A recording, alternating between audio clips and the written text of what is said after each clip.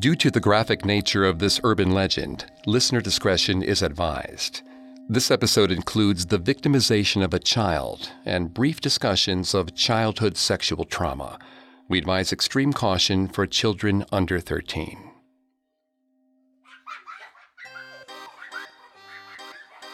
Clowns. They can be a whimsical addition to any child's birthday party. They tell jokes, do tricks, make balloon animals. They make the impossible possible before your very eyes. Or they can be a creature that lurks in the sewers, waiting to drag you down into a crushing, infinite abyss. But that's pretend, right? Their makeup hides their faces. The costumes turn their bodies into funhouse versions of the human form. There's something about a clown that's just not quite right. Which is why, when we see them outside of the circus, we tend to want to run.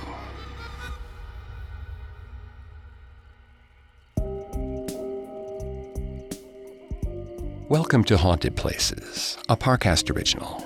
I'm Greg Polson. Every Thursday, we take you to the scariest, eeriest, most haunted, real places on Earth and share their stories. This episode is part of our Urban Legends Halloween special. Every day for the month of October, we're presenting our spooky spin on an urban legend, then diving into the history of the horror. Like it or not, each terrifying tale contains a grain of truth. You can find episodes of Haunted Places and all other Parcast originals for free on Spotify or wherever you listen to podcasts. To stream Haunted Places for free on Spotify, just open the app and type Haunted Places in the search bar. At Parcast, we're grateful for you, our listeners. You allow us to do what we love. Let us know how we're doing. Reach out on Facebook and Instagram at Parcast and Twitter at Parcast Network. And if you enjoyed today's episode, the best way to help is to leave a 5-star review wherever you're listening. Today, we examine a story that blends the tropes of home invasion stories, such as last week's Aren't You Glad You Didn't Turn On the Lights? With coulrophobia, the fear of clowns. The clown statue gives the killer hiding in the house a new and truly disturbing disguise. Some people's favorite form of party entertainment, and everyone else's nightmare.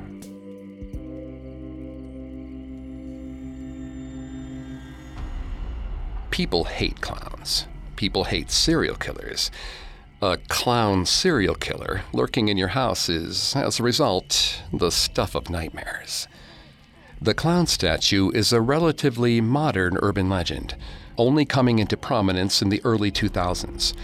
It is a culmination of the growing phenomenon of phantom clown sightings that began after the 1978 arrest of serial killer John Wayne Gacy, who was dubbed the Killer Clown by the press. Since being introduced to the likes of Gacy, Pennywise, and many more B-movie killer clowns, coulrophobia has been on the rise. The clown statue stokes these fears while offering an extremely vulnerable victim in an unusually confined space.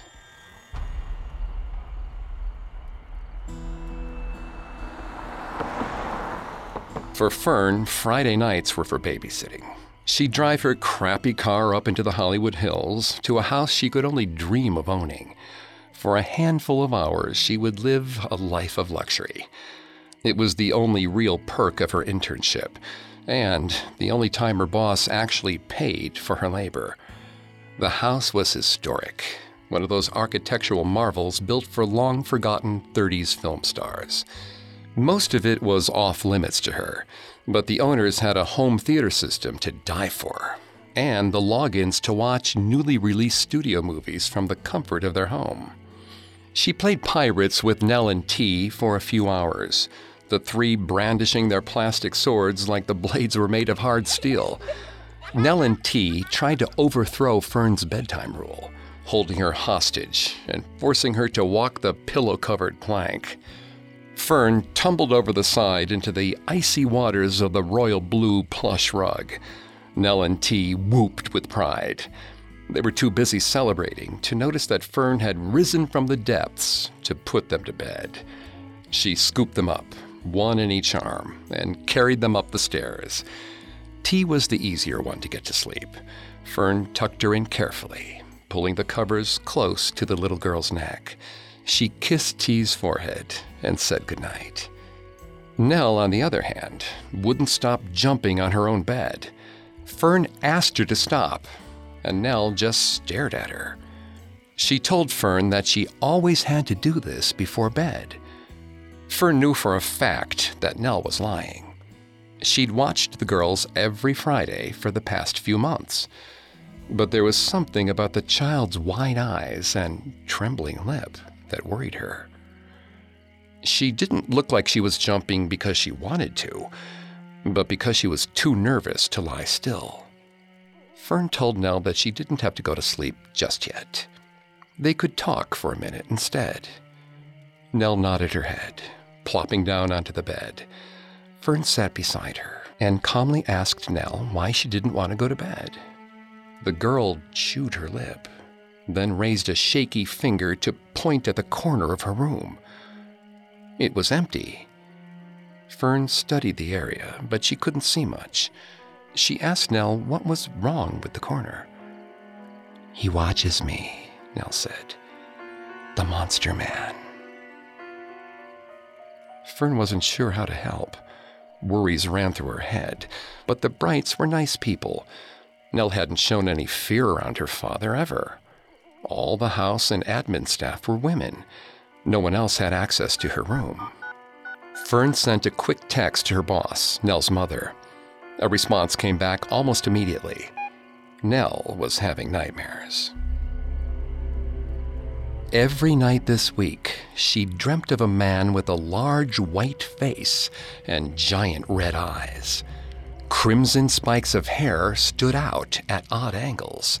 His lips were soaked in blood, and when he smiled, his jaw started to come loose. Every night, it was the same image. Nell claimed that the monster man, with his oversized feet and small hands, was standing in the corner of her room, staring with that unsettling smile. He smelled like rotten food, and he never blinked. He just watched her all the time. Nell swore she wasn't dreaming. There was a monster in her room. Mr. and Mrs. Bright had searched the room on their own and found nothing. It had to be a nightmare. Mrs. Bright told Fern to do a quick sweep of the room for Nell's peace of mind, and not to be alarmed if she screamed again. Nightmares were common in young children. The world was a scary place. But Nell would be perfectly fine. Fern felt better about the situation. She told Nell that the monster man was on vacation tonight, and if he tried to come back early, Fern would defeat him. That's just what babysitters did. Nell's lips pursed, and Fern could almost watch the little cogs in her head spinning.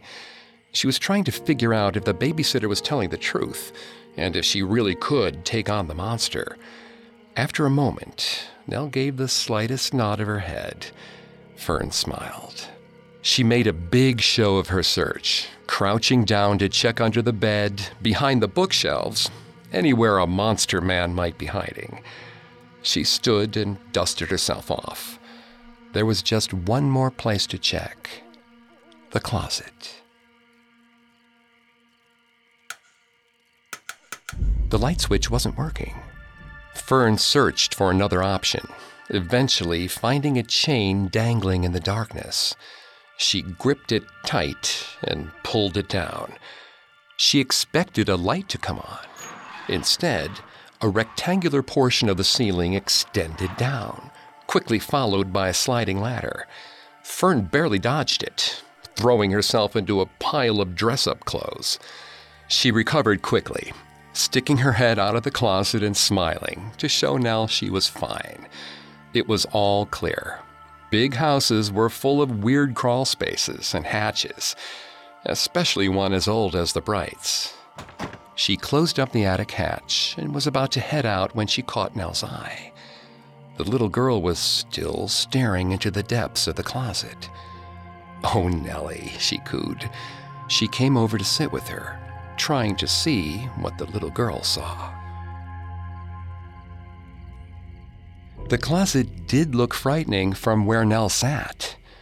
The glow of the small paper lanterns that lit the room at night was too soft to make sense of the shadows. The ends of Nell's shirts looked like long hands extending into the darkness. Even Fern could imagine something slithering down the sleeve, grasping onto the child's hand and pulling them away. Fern held up her finger in a wait gesture and stepped again into the darkness. Several of the boxes were tilting precariously forwards. Fern tried to push them back, but there was something blocking the way. She pushed harder. It just wouldn't give.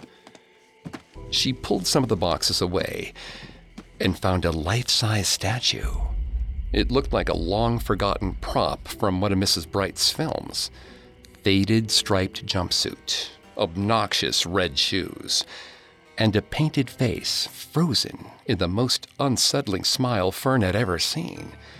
The lips were stretched wide.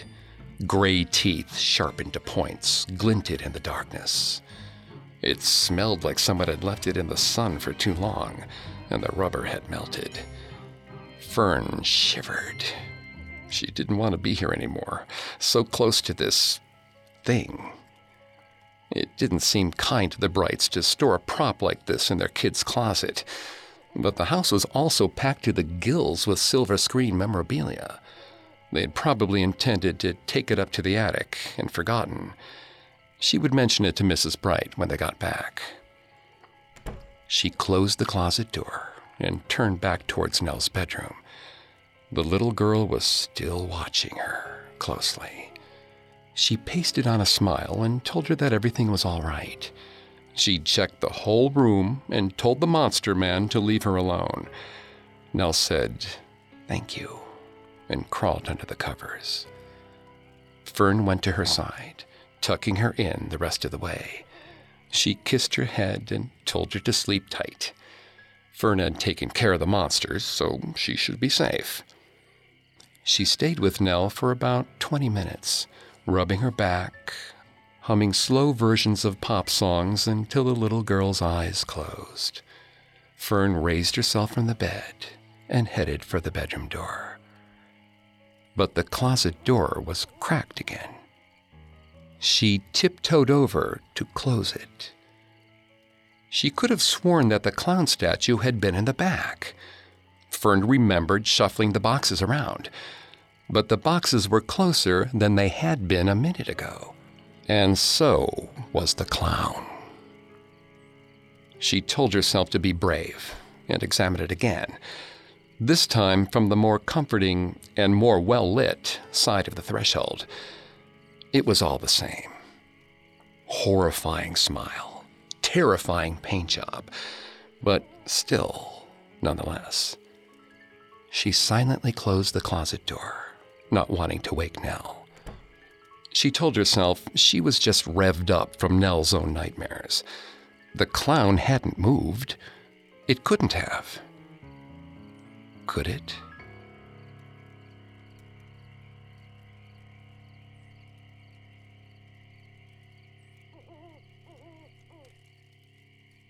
Coming up, Fern and her new visitor have a few laughs. Now back to the story.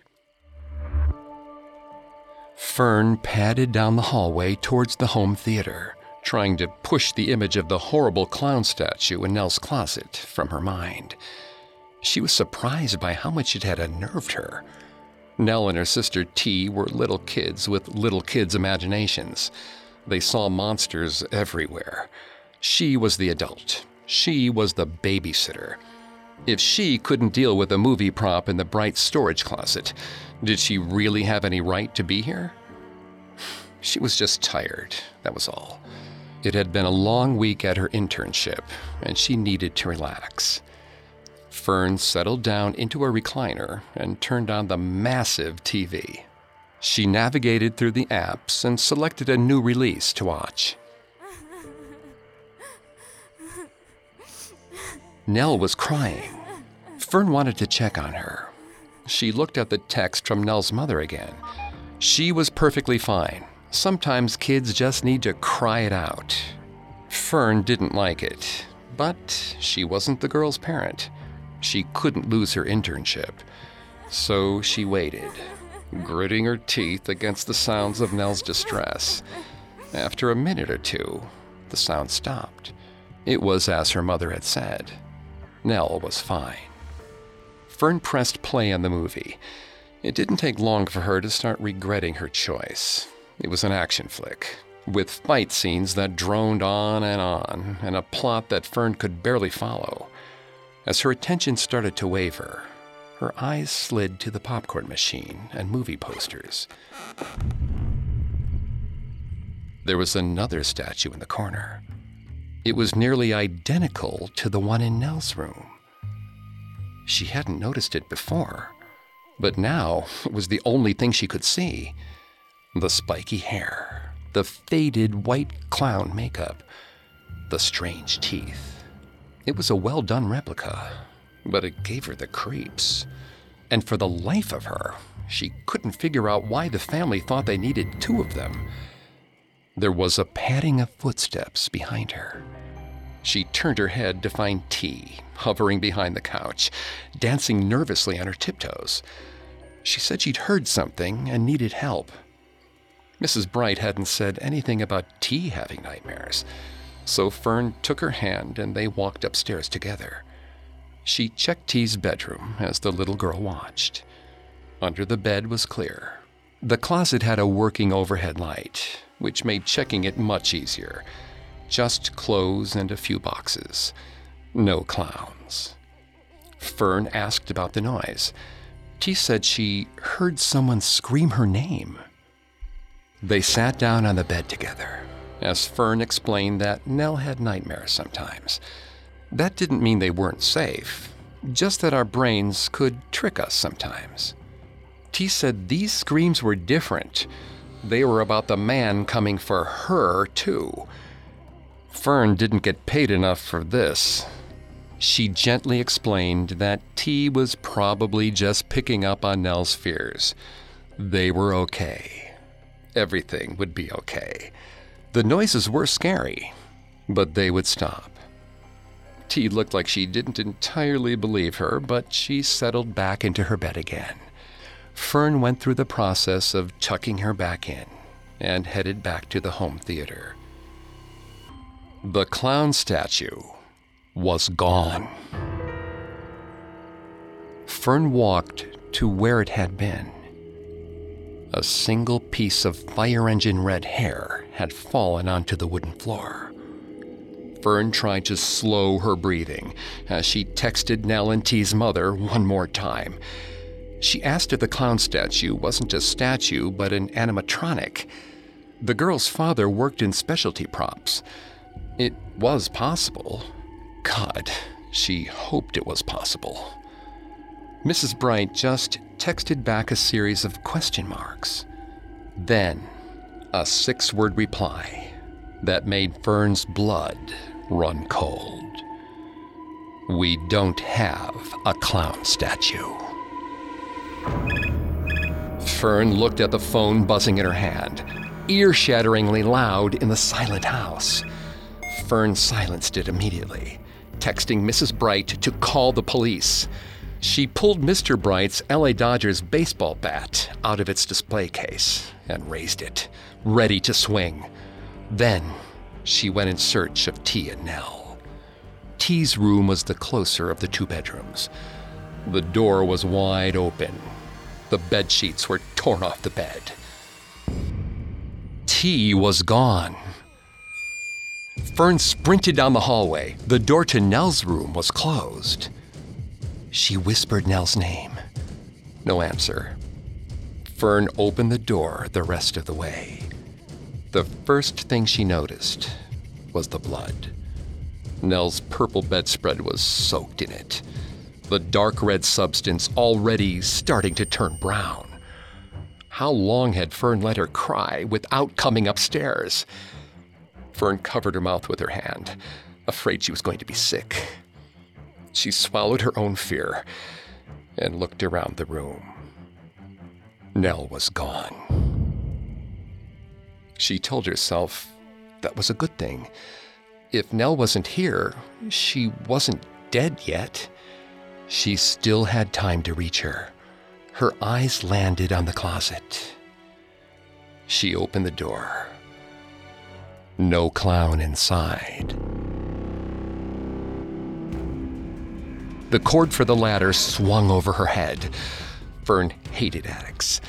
She didn't want to be trapped in the top of a house with a stranger, but those kids needed her. So, she pulled the cord down, stepping back so the ladder would touch down without hitting her in the head. She grabbed onto the wooden slats of the ladder and started to pull herself up, rung by rung, the bat awkwardly wavering in her left hand. The boards were slick with blood. Her hand slipped, but she caught herself. Her body slammed into the ladder, and she barely caught the bat before it tumbled towards the floor. Fern pulled herself higher and higher.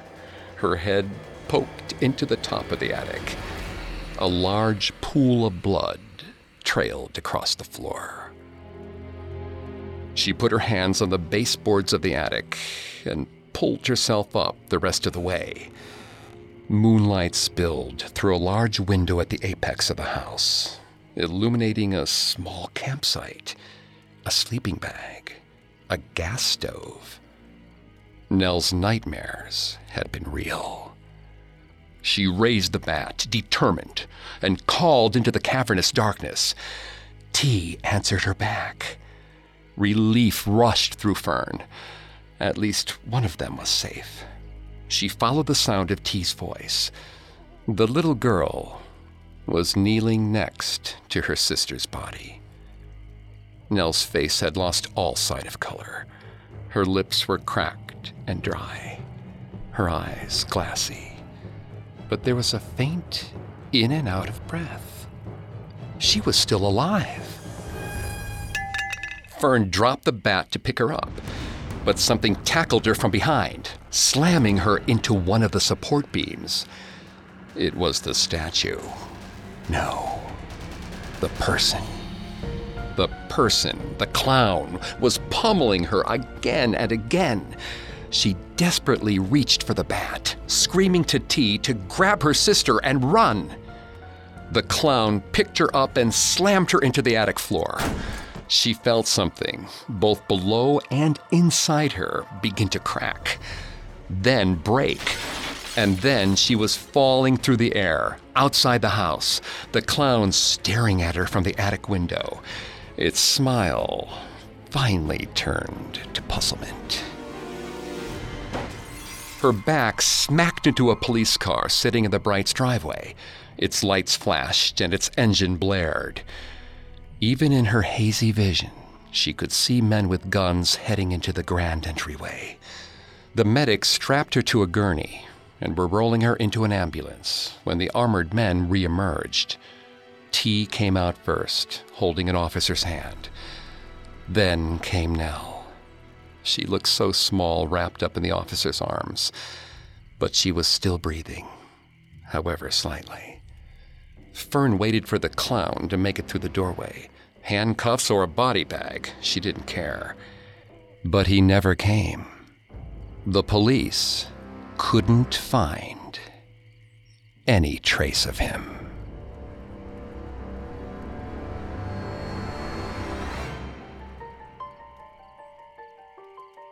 The clown statue falls into a group of home invasion urban legends with several common tropes. A woman victim, usually a babysitter or woman living on her own for the first time, and a misdirect, where the killer chooses to hide in the house for an extended period of time, rather than carrying out their crime and escaping.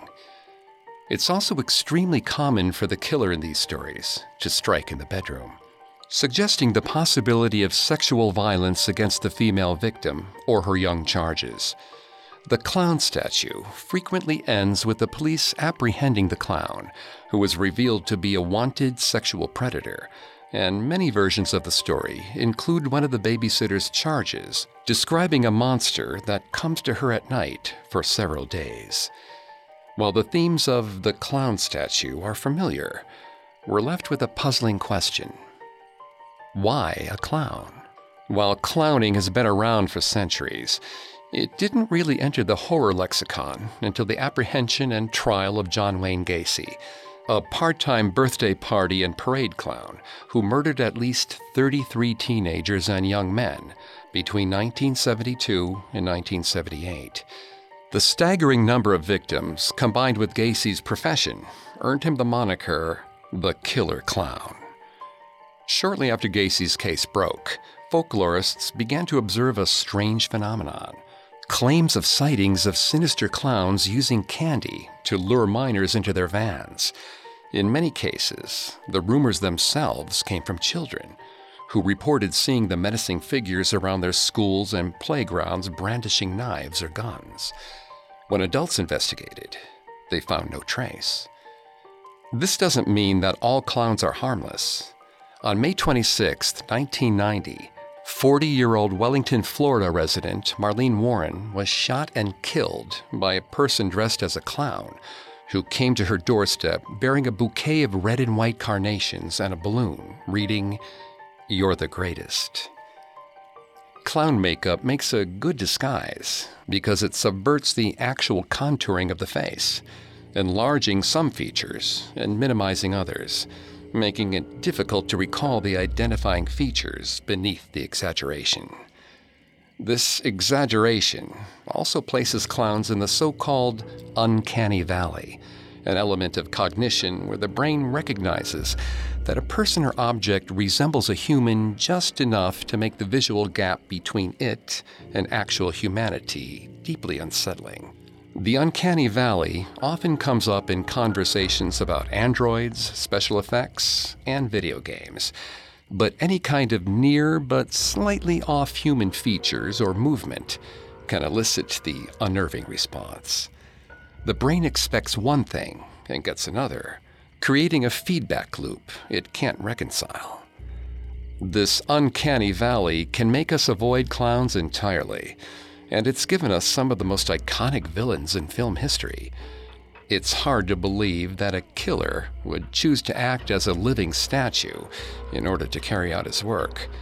But the clown statue speaks to a much deeper fear about clowns' ability to subvert expectations and unnerve the public. As John Wayne Gacy himself told investigators, "You know, clowns can get away with murder."